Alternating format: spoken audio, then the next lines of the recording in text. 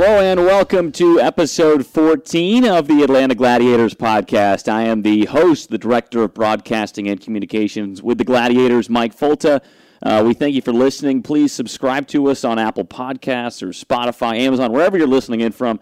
Leave us a review, a rating. We'd love to hear from you on how we're doing. For team info, you can go to the team website at atlantagladiators.com. You can also follow us on Twitter and Instagram at ATL Gladiators as well. Today is Tuesday, December 21st. The holidays are on the way. The Gladiators have two more games before the little Christmas break here. The Glads play tonight here, Tuesday, in Orlando. Then they play in Jacksonville on Wednesday, so tomorrow. Both of those games at 7 o'clock. The game tonight here is actually Teddy Bear Toss night in Orlando, and so when the Solar Bears score their first goal, if they score a goal, but they will throw teddy bears onto the ice. It's going to always a kind of a fun event there to benefit either local hospitals or local charities or both, and pretty much every team in the ECHL does it. The Glads have theirs coming up in early February, so definitely going to want to make it out to Gas South Arena for that game. And then Wednesday, so tomorrow's game against the Jacksonville Icemen, that is going to be Derek Nesbitt's 1,000th career game. So 1,000 professional hockey games for Derek Nesbitt. That is coming up on Wednesday. Unfortunately, it comes on the road.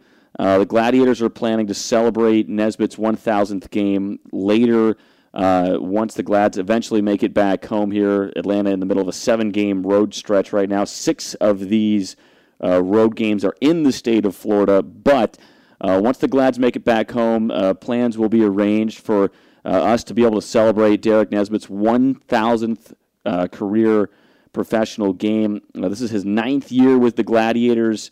He's been in Atlanta really since 2015, so he is as much a part of the Atlanta hockey community as anyone, and he is accomplishing a huge feat on Wednesday night. So pretty cool stuff coming up there for Derek Nesbitt, but let's kind of break down where the Glads are at right now. Atlanta sitting right in the middle of the South Division. They are in 4th place. They have an 11-11-2 record. They are right at 500 with 24 points on the season, and tonight they'll be taking on the team in 3rd place in the South. That is Orlando, and then on Wednesday they take on Jacksonville. That's the now 1st place team in the South Division. So some pretty big opportunities here coming up for the Glads to take a couple of points here against some teams that are ranked higher than them in the South Division table. The Gladiators are coming off of 3 games last week against the Florida Everblades. They went 1-2-0 against Florida. So the Glads fell 3-1 on Wednesday. They won 2-1 on Friday. And then Atlanta came out kind of flat. They gave up 3 power play goals on Saturday and lost that game 5-1. Some updates roster-wise. We had Hugo Waugh and Cameron Kiley both get called up to the AHL and the Belleville Senators. Kind of an awkward situation for them. We'll get to that here in our Send segment coming up. But Waugh and Kiley, who had been 2 of the better offensive players, they leave to take the next step up to the AHL. And so the Glads had to bring in some guys kind of quickly there to fill those spots. Atlanta also dealing with a couple of injuries. Anthony Florentino is now on IR. Greg Campbell missed a couple games there in Florida for Atlanta. He got hit on Wednesday pretty hard. We expect him back pretty soon here. Mike Turner missed a game as well. Tyler Cobrin had been out for a couple games. He'll be making his way back along with Turner. But the Glads had to fill some gaps there. They brought in Matt Harrington, who was essentially a rental player for a weekend there. Harrington came in and played extremely well. He is actually a Florida native, so he was just an hour away from where the Gladiators were playing the Everblades last week. They brought Harrington in. He got an assist in his first game on Friday. They also brought down Aaron Ryback. Ryback was in the SPHL with the Birmingham Bulls. He had been with the team in training camp, with Atlanta, that is. And so head coach Jeff Pyle made it a point to bring Aaron Ryback back into the fold. And then Carlos Fornaris as well. The Gladiators traded for his ECHL rights. They got him over from Worcester. Fornaris had played a couple of games with the Worcester Railers. Hadn't seen a ton of playing time, but then was able to mix in the handful of games against the Everblades last week. We haven't even mentioned yet who our guest is. We've already mentioned his name, but we do have Aaron Ryback on the podcast here this week. A really fun talk with Ryback about his journey, kind of through Sweden and how he was a golf player and a hockey player in college, but a fun talk with him, and that's coming up here in just a little bit. But first, let's get into our Sens segment this week. In our Sens segment, we give updates on the NHL and the AHL affiliates of the Gladiators. Of course, that's the Ottawa Senators in the NHL and the Belleville Senators, or the B-Sens, in the American Hockey League. The Ottawa Senators are kind of on hold right now. They've had 3 games postponed, one against Boston, one against St. Louis, and one against Carolina. The Senators are shut down basically until after the holidays. COVID cases have been kind of running around the NHL. It actually was a big issue for Ottawa earlier in the season, and it really hampered the Senators. They lost a few games, lost a lot of games, struggling through trying to fill the gaps that COVID had created in their roster for a few weeks there. But now they're starting to get some games postponed, and that's, like we said, going all across the league. Teams are not allowed to cross the U.S.-Canada border until after Christmas. It's been announced that NHL players are not going to be heading to the Olympics. A big part of that is because if they test positive, they would be stuck in China for an extended period of time. And so really it just doesn't make sense for NHL players to be heading anywhere overseas because they would be potentially missing a lot of time with their NHL clubs. So the time that was going to be dedicated to that Olympic break is now expected to be dedicated to filling in these games that are being postponed as we speak right now. But with all the postponements and everything that's being put on pause in the NHL, the Senators are still second to last in the Atlantic Division, so second to last out of 8 teams there, only ahead of the Montreal Canadiens. The Senators are 13 points out of a playoff spot in the Eastern Conference. They did lose their last 2. They lost to the Philadelphia Flyers and the Tampa Bay Lightning, but both of those losses were both 1-goal deficits. And before those 2 losses, the Sens had won 5 of 6. So it looks like Ottawa might be starting to turn things around a little bit. They're playing some pretty good hockey, and when they're losing close. So we'll see if Ottawa could kind of maintain this little bit of momentum that they've created, and if they can hang on to this until after Christmas while we have all of this time off here. We also want to mention the Belleville Senators. That's the AHL team that's affiliated with the Gladiators. Belleville has had a number of games postponed as well. In fact, their last 4 have all been put on pause. They had a game tonight against the Utica Comets postponed. Up in Ontario, they're dealing with reduced fans. That's because of the government of Ontario. That's not necessarily because of the teams and their directives. That's just the Canadian government that is making teams and venues reduce their capacity for games. But the next scheduled game for Belleville is not until the 26th of December. That's against the Toronto Marlies. Everything until then has been postponed. We mentioned it was kind of awkward for Hugo Waugh and Cameron Kiley. Both of those guys had been with Atlanta, had been playing well. They get called up to the AHL, and before they can appear in a game, at least in this stint, they get all these games postponed. So they have not seen any action since their most recent call-up. But that concludes our Sens segment for this week. We do want to bring you our interview with Aaron Ryback. But before we do, let's make sure we thank our good friends and our partner, Ortho Sport and Spine Physicians. Ortho Sport and Spine Physicians is now the official team doctor of the Gladiators, as well as the naming partner for the Glad's home ice. Ortho Sport and Spine Physicians specializes in providing state-of-the-art, minimally invasive treatments for complex neck and spine problems, as well as sports-related injuries and conditions. They also serve patients who travel to their office from other areas in the Southeast and throughout the country. Let them help you get back in the game. And now, Aaron Ryback. And now we welcome on to the Atlanta Gladiators podcast, newly signed forward here with the Glads, Aaron Ryback. Aaron, thanks for coming on here. Yeah, thanks for having me. You joined the team in the middle of a road trip down in Florida. First of all, I kind of want to hear what that story was like, you getting to the team, because I know that was a bit of an adventure. Yeah, it was a pretty wild 24 hours. I found out Thursday night right before getting to a team meeting in Birmingham.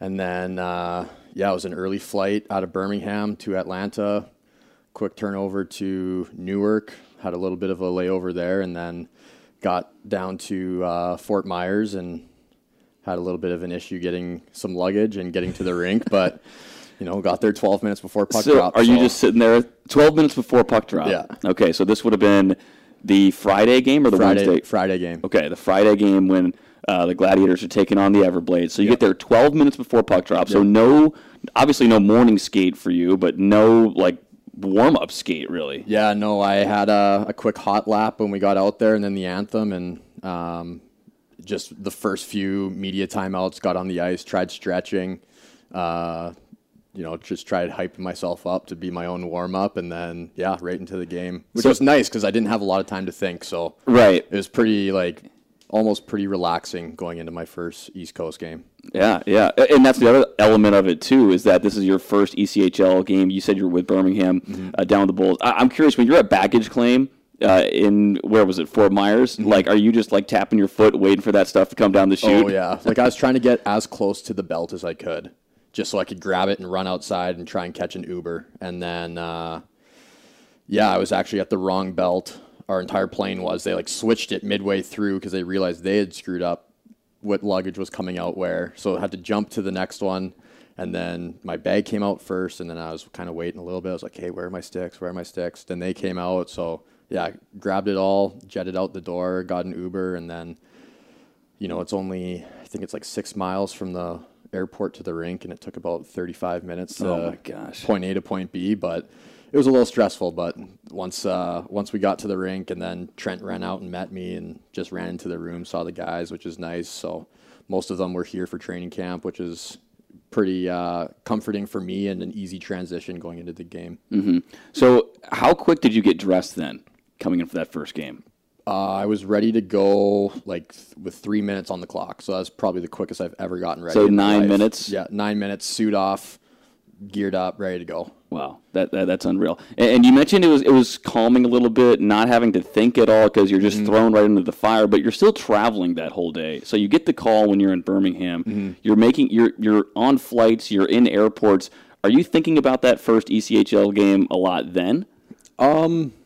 Not too much. There was a few obstacles during the game that kind of took my mind off it. Our flight was delayed leaving Birmingham, and I only had 40 minutes between flights going from Atlanta to Newark. So running over to my terminal. So you're so dialed on just getting to the right gates and stuff. I was making sure I wasn't missing a flight. That was my main goal. And then getting to Newark, I had to change terminals, leave the airport, go through TSA again.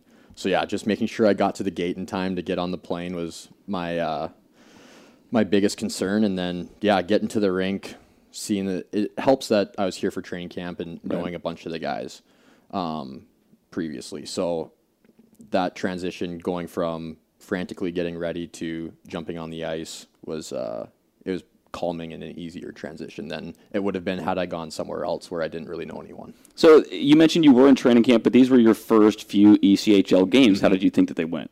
I think pretty well. First night, I just tried to keep it really simple. Coach put me in there a few times each period, so it was good to get an adjustment into it. And then going into Saturday night, played a little bit more, was a little more adjusted to the speed. It's a little bit of a speed difference between the SP and to coming up to the East Coast. And I thought I did well. Used my size a little bit, tried to throw the weight around, got pucks deep, tried to keep it clean at the line. So just trying to build off that this weekend moving forward. You mentioned the speed difference. That's kind of, what you hear any guy moving up, whether it's the SP to the ECHL to the A, and then on up to the show. Aside from the speed, what would you say is the biggest difference between the Southern Pro League and then the ECHL? I think the biggest difference, the way the puck moves around the ice. Decisions are made a little bit quicker. You have to be more on cue to what's going on around you. and to where you're trying to advance the puck. There's a lot more thinking ahead of where the puck is going to be rather than focusing on where it is currently. Is that a result of systems, or is that just guys being smarter with the puck? Yeah, I think it's just a little bit smarter with the puck is the biggest thing. Most of the systems are pretty similar. Forechecks, D zone, neutral zone, and stuff. So, just getting the puck up ice and making safe plays with it rather than trying to risk it, I guess, is probably the biggest difference that I've kind of seen. Mm-hmm. Well, now you're up here with the Gladiators. Like you said, you did start with the team in training camp, and at that point, you're basically like trying out for the team. Like you're literally on a tryout deal. You're trying to compete to make a spot. What was your mindset, I guess, heading into training camp? So being on a PTO, I kind of knew, and with how many guys had already been signed, I knew I was going to have to beat someone out of their job for me to stay. And it was, I think I was here for 10 or 11 days, and it was a grind. It was mentally exhausting, trying to get through camp and trying to make sure I was doing as much as I could to stay. Thought I had a good camp. Coach thought the same thing, and at the end of the day, went down to Birmingham, got some more pro experience in North America, because all I have so far has been in Europe. So, I'm very grateful to be back and just trying to do what I can to help the guys win. Now, sometimes, a guy might view that tryout as an opportunity to network, to get in front of a coach, or even just to get in shape. But you thought you had, did you think you had a legitimate shot to make the team there at the start? Yeah, I did. I had a really good summer. I have a great group of guys that I train with and skate with back in Winnipeg. So I was very ready coming into camp, and it was a battle every day. Trying to stay out of my own mind too. Okay, how am I doing compared to other guys? You kind of know who's on PTO and who's signed on contract. So trying not to compare, but you're always kind of comparing. It's all kind of worked out. So. How difficult is the Jeff Pyle training camp?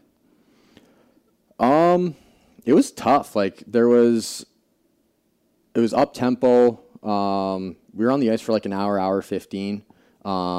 But it was quick pace, not a lot of time to stop and think. It was always go, go, go. It was tough. Mm-hmm. So how does it work? Maybe explain to me and to some of the fans too. Do you get invited to camp? Do you or an agent reach out to the coach, to Jeff Pyle? How does that work? How do you get to be one of the ones taking part in a training camp? Yeah, so I had recently just joined with a new agent in Winnipeg, Carson Shields, and him and his business partner and I were out on the golf course, and we were kind of talking about, okay, where are we looking at this year? What's happening moving forward? Because originally I was looking at going back to Europe, and we were on the third hole at my course, and he goes, "Well, would you stay in North America?" And I was like, "Yeah, I would stay in North America. I think that'd be a different scenery, new challenge."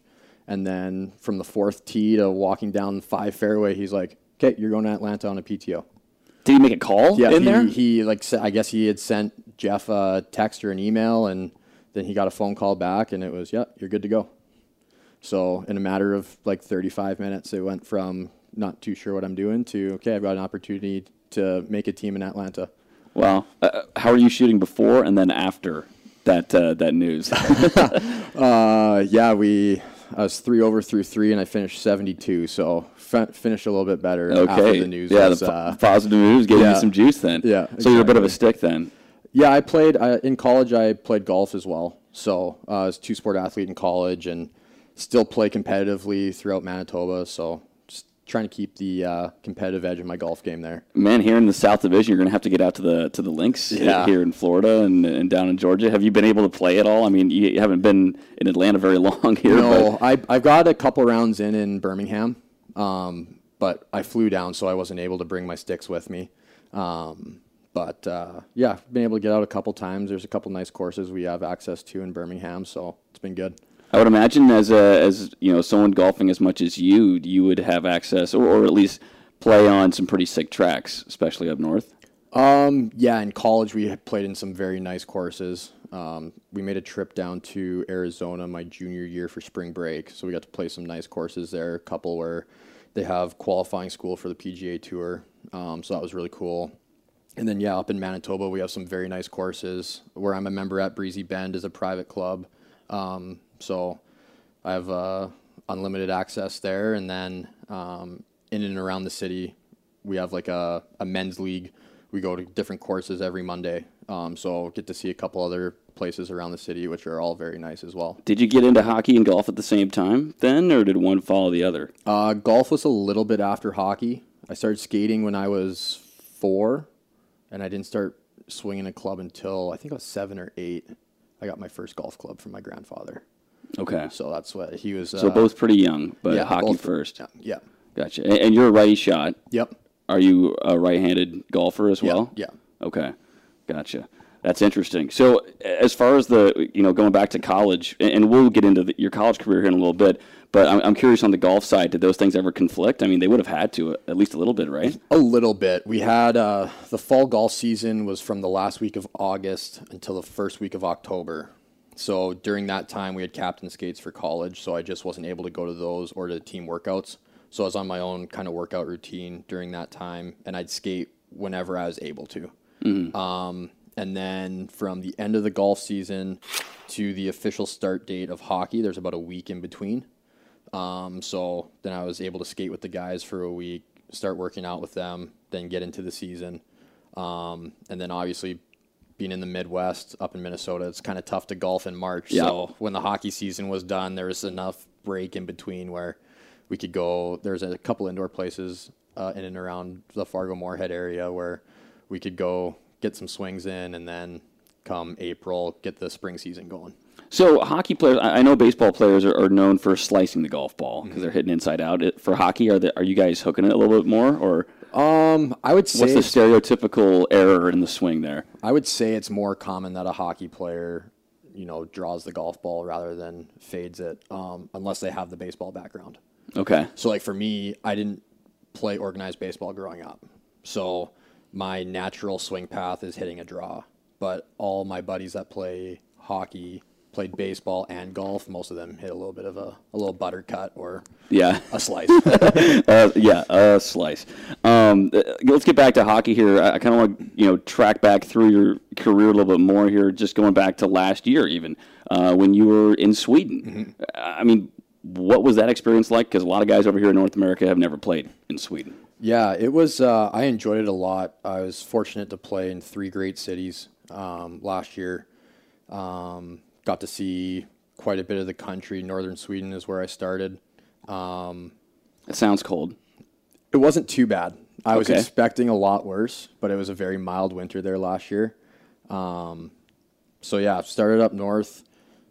Unbelievable scenery up there between like the hills, the mountains, the lakes and rivers. And then I slowly made my way closer to Stockholm, so more along the coastline. Slowly getting to bigger cities too, which was nice. A few more things to do here and there, but yeah, it was Take us awesome. specifically through the places that you were a little bit. Yeah, so I started in Sollefteå, which is an hour southwest of Örnsköldsvik, so that's like the hockey hotbed of Sweden. Okay. Guys like the Sedin brothers, Victor Hedman, Marcus Naslund, Peter Forsberg. That's where those guys are all from. Is that where they played, or where they grew up? Both. Okay. Grew up and played. Yeah. Like Victor Hedman's played for 3 teams in his life, and it's Modo, the national team, and Tampa. So they have a very rich hockey history there. Right. So yeah, I started in Sollefteå, and I was there for about somewhere between 6 weeks and 2 months. And then that league ended up getting shut down because players' income was primarily coming from their day job, not from playing hockey. Mm-hmm. And they were tracing COVID cases back to work. So they just shut it down. They shut it down. Guys go to work. Yeah, exactly. So then when that happened, I got called up to a league called Hockey Atan, all out of Sweden, in Hudiksvall. And I was there for kind of the same amount of time, about 6 weeks, 2 months. So is this like a small town, like a medium-sized city that you're in? Yeah, so Skellefteå is like 9,000. So small town. Small town, yeah. And then Hudiksvall is around 16,000, right along the coastline. And so in these towns, is hockey like everything? Is the team kind of what that community rallies around? Hockey and soccer. Soccer. Okay, huge. right. Like, even in the middle of winter, they're clearing off the soccer fields and they're still playing soccer. Wow. So yeah, unfortunately, with the circumstances of COVID, I didn't get to experience the fan interaction.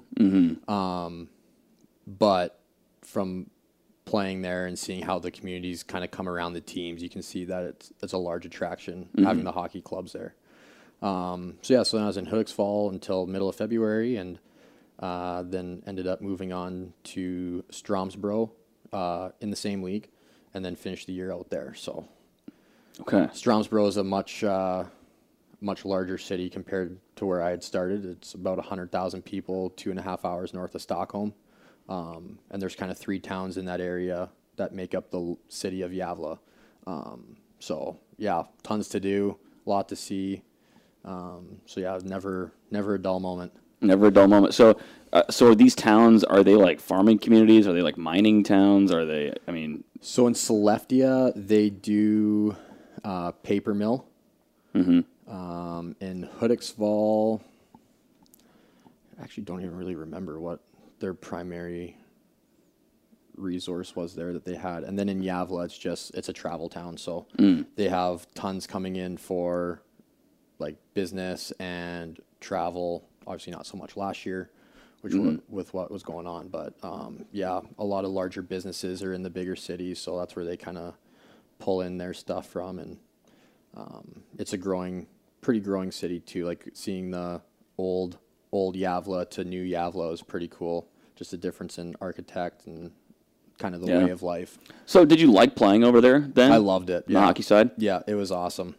At first it was tough. I was, for the first little bit, the only import over there, so a little bit really by myself for a little bit, but I had each team I played with, I had a good group of guys that, made sure I was always busy or had someone to hang out with. So, there's a handful of guys I still talk to every day that hopefully I see them again one day, but those are all Swedish guys then? Yeah, okay. They're all Swedish guys. So awesome. It was an unbelievable experience, and definitely if anyone has a chance to go over there, travel or to play hockey, I highly recommend it. I'm curious about the uniforms, because some of those European teams over there are known for having just like the NASCAR uniforms with ads all over them, stuff that. Did you guys have that deal? Yeah, my first team up in Skellefteå, we didn't have too much advertising on our equipment. In Hudiksvall, we were skating advertisement. Really? You were a billboard. Oh yeah. It was awesome though. Like I love the look of it. I think it's awesome, yeah. Okay, interesting. You got literally from the shoulders down. Like we even had advertising on our socks. Did you know anything that was like being were they like American, like global companies, I guess, or were they like more local brands? It was more local, more Swedish. And then in Stromsbro, same thing. We had tons of advertising on our jersey too, so.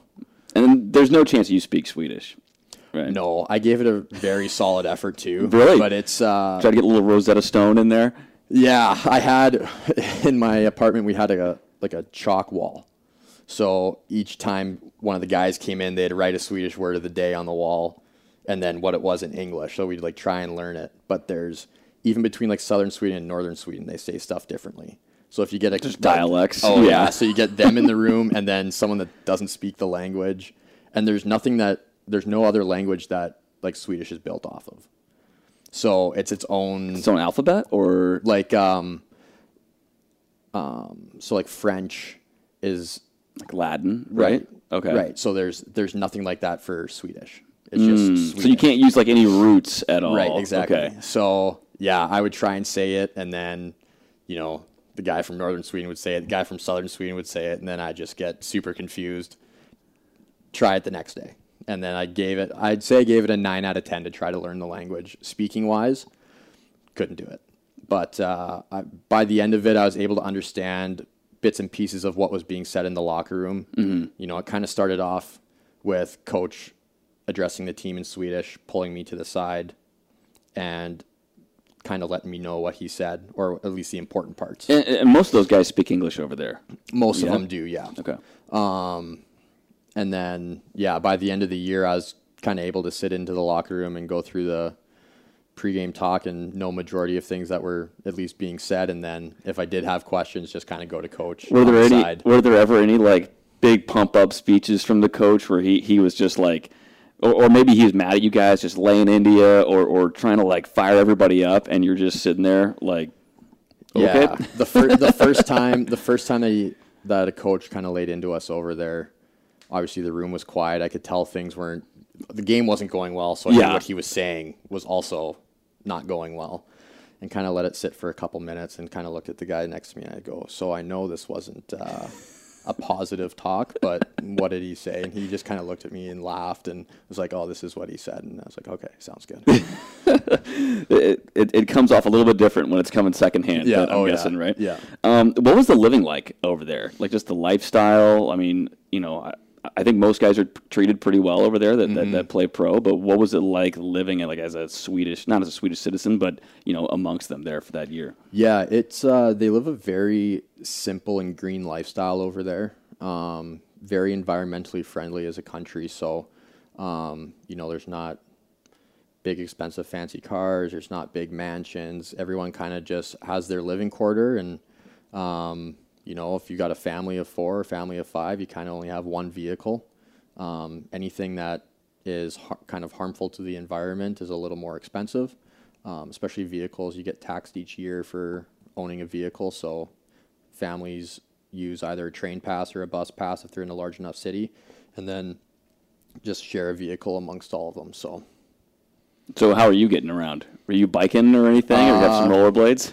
The first little bit was walking, and then in Hudiksvall, I had a vehicle.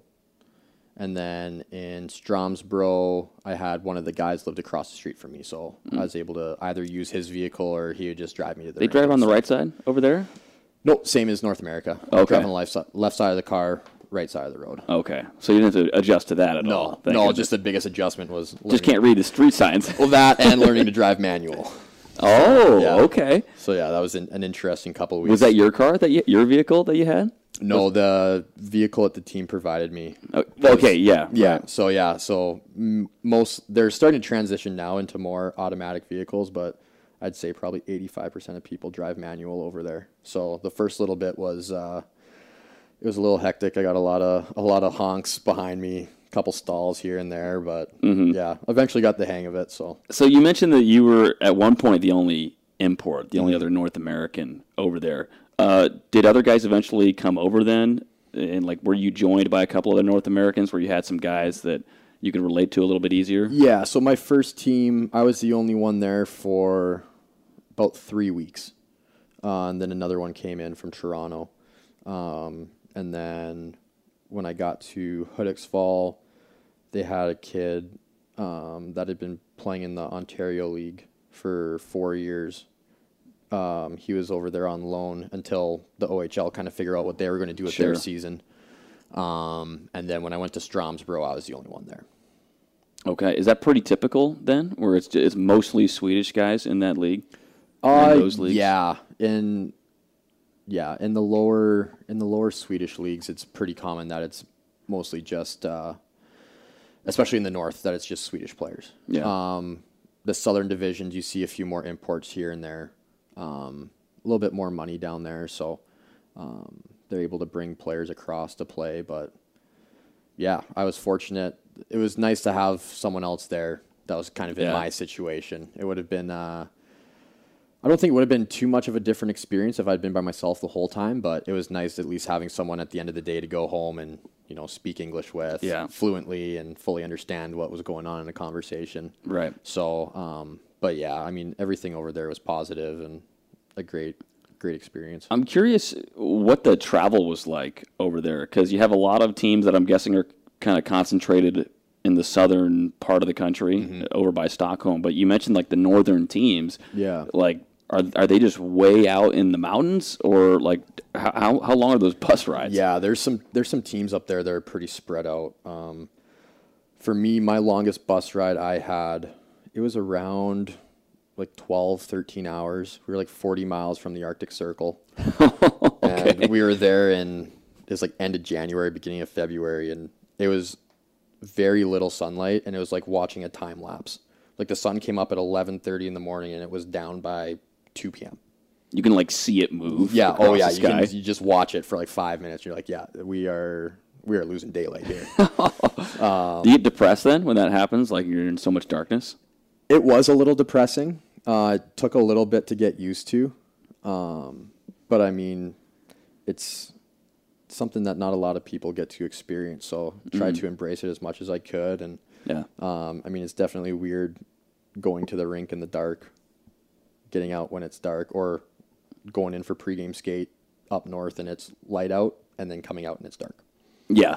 That was like the weirdest thing probably that I encountered. Time for my pregame nap. Yeah, exactly. That was the one thing. It was easy to nap over there with Yeah. how dark it was all the time. Yeah. That's great. Well, so Sweden, that was your first pro season. Let's get back kind of into your college days here. You were at Concordia College in Minnesota, so that's western Minnesota, right by basically North Dakota. Yeah. I mean, there's not a ton going on out there, right? Pretty flat. Very flat. Oh, was that just the next like hockey option for you after juniors? Yeah, so I played my junior hockey. Majority of it was in the North American 3 Hockey League in Alexandria. So going to a Division 3 school was my best option. And I had a few schools I went and toured. The thing that I liked most about Concordia, it was close to Alexandria, so I was able to stay close to, friends that I had made in that area. And then it's only 3.5 hours from Winnipeg. So it was easy to, if I needed to get home, easy for my family to come see me. So it's just in a really good location, super good school. Did the golf play a factor as well, or did that kind of come after you made your No, decision? that was kind of a little bit after. I remember when I went down for my visit to Concordia and just talking about hockey, and then we got into talking about golf, and the head hockey coach was the assistant golf coach. So There you go. And then he's So like, you both were like, two-timing, yeah. Yeah, he's like, oh, what's your handicap? And I was like, haven't really played competitively all that much since high school was done, but, I'm like a 2, 3, and he's like, oh, well, Sign you up. come out for the golf team. So I was, it was an adjustment though. I mean, hockey was an adjustment, but the golf side of it was an adjustment. Just getting back into competitive play literally every day. Yeah. Trying to get in that travel roster, and then, so it took me about a semester to figure out my golf game again, and then it was smooth after that. But yeah, it was just kind of like my best option, I guess, that I had for Division 3 hockey was to go to Concordia. So Did you have injuries when you were there? I did. Freshman, junior year, you only played a handful of games there. Yeah, freshman year, I shattered my thumb. Our first official practice. So that Welcome to college. Yeah, exactly. So that took me out until the new year, and then my junior year, I had an elbow injury. I think it was like 3 or 4 games into the season that ended up taking me out for quite a while. So once those healed up, then it was good to go. Now, North Dakota State is right there. What is that? Just right across the river? Right across then? the river, yeah. They only have a club team over there. Did you guys ever play them, scrimmage them? No, we never did. We ended up we did get a player from them though as a transfer, and he originally was going into engineering. He played in the North American Hockey League for 2 years in Aberdeen. Really good player, and was just at NDSU doing engineering. He would only play home games. I think he had like 30 points in 10 games. And so he came over. Part-time player. Yeah, exactly. And he came over to us and was an All-American his first year. Jeez. And, he's playing his final season at Concordia right now. And I think probably in the first couple of weekends after Christmas, he'll hit 100 career points. So he's Not a player. bad. Yeah. Yeah. Pretty good for a guy that Nice little feeder program there. Yeah, exactly. How would you compare like Division III college hockey? And it's a little different in hockey because there's not really Division II, or it's not very big. So it's kind of Division I, and then you have a lot of good Division III teams, and there's a lot of guys in the ECHL that are Division III guys. But how would you compare the Division III college game to the ECHL after having played in Sweden, having played in juniors, and then college and pro? Yeah, I would say playing Division III to then going to Sweden, coming here, obviously playing in Sweden on bigger ice it's a much different game than playing in North America. But I think the way the game's played in college hockey as a whole is kind of very similar to how the game has been played that I've seen in the East Coast so far. It's obviously a little bit different, only having 3 lines. You got 4 in college. But yeah, playing in the Minnesota Conference in Division III, a lot of heavy hockey, some weights being thrown around, good skill players, kind of a good mix of, heavy and skilled hockey there, which is kind of what I've seen a little bit here in the East Coast so far. But yeah, it's like you said, there are a lot of D3 players that are playing in the East Coast, and a few guys that I have played with playing here kind of saying the same thing, like, hey, it's very similar to college hockey. If you kind of play the way you did in college, you should be okay going into the East Coast, but yeah. Awesome. Well, Aaron, we are certainly glad to have you here in the ECHL and then with the Gladiators as well, and we wish you best of luck the rest of the way here. Yeah, thank you. Thank you very much. Glad to be here. Great to talk with Aaron there. Pretty crazy story about how he first joined the Gladiators for his first ECHL game, coming in hot right before that opening puck drop. But we will see Aaron and the Gladiators tonight in Orlando against the Solar Bears. Kind of interesting here, Orlando has a number of guys on the commissioner's exempt list. That is basically what the league calls the list of guys that are out typically with COVID-related concerns. And so Orlando, they actually won on Sunday against Tulsa, but they were very shorthanded. They basically played 3 guys down. And so we'll see if Atlanta tonight can take advantage of kind of a depleted Solar Bears roster that is getting pieces added to it daily here, similar to what Atlanta was going through in Florida. But the Gladiators have the Solar Bears here tonight in Orlando, and then they take on the Jacksonville Icemen tomorrow night. That's Wednesday in Jacksonville. That will be Derek Nesbitt's 1,000th professional game. So you're definitely going to want to tune into that. And if you want to listen or watch, you can listen on Mixlr. That's online radio. The link is in the Gladiators website, top right corner. You have a little listen live link. That's also tweeted out before every game. And if you want to watch, you can watch on flowhockey.tv. And that subscription allows you to watch any game in the ECHL. You can go back and watch old games, and you'll be hearing me on the broadcast as well. So who wouldn't want to tune in there? But we have Orlando at 7 here tonight, and then we also have Jacksonville at 7 tomorrow night. That's all going down on the Gladiators Broadcast Network. We will see you next Tuesday right here on the Atlanta Gladiators Podcast.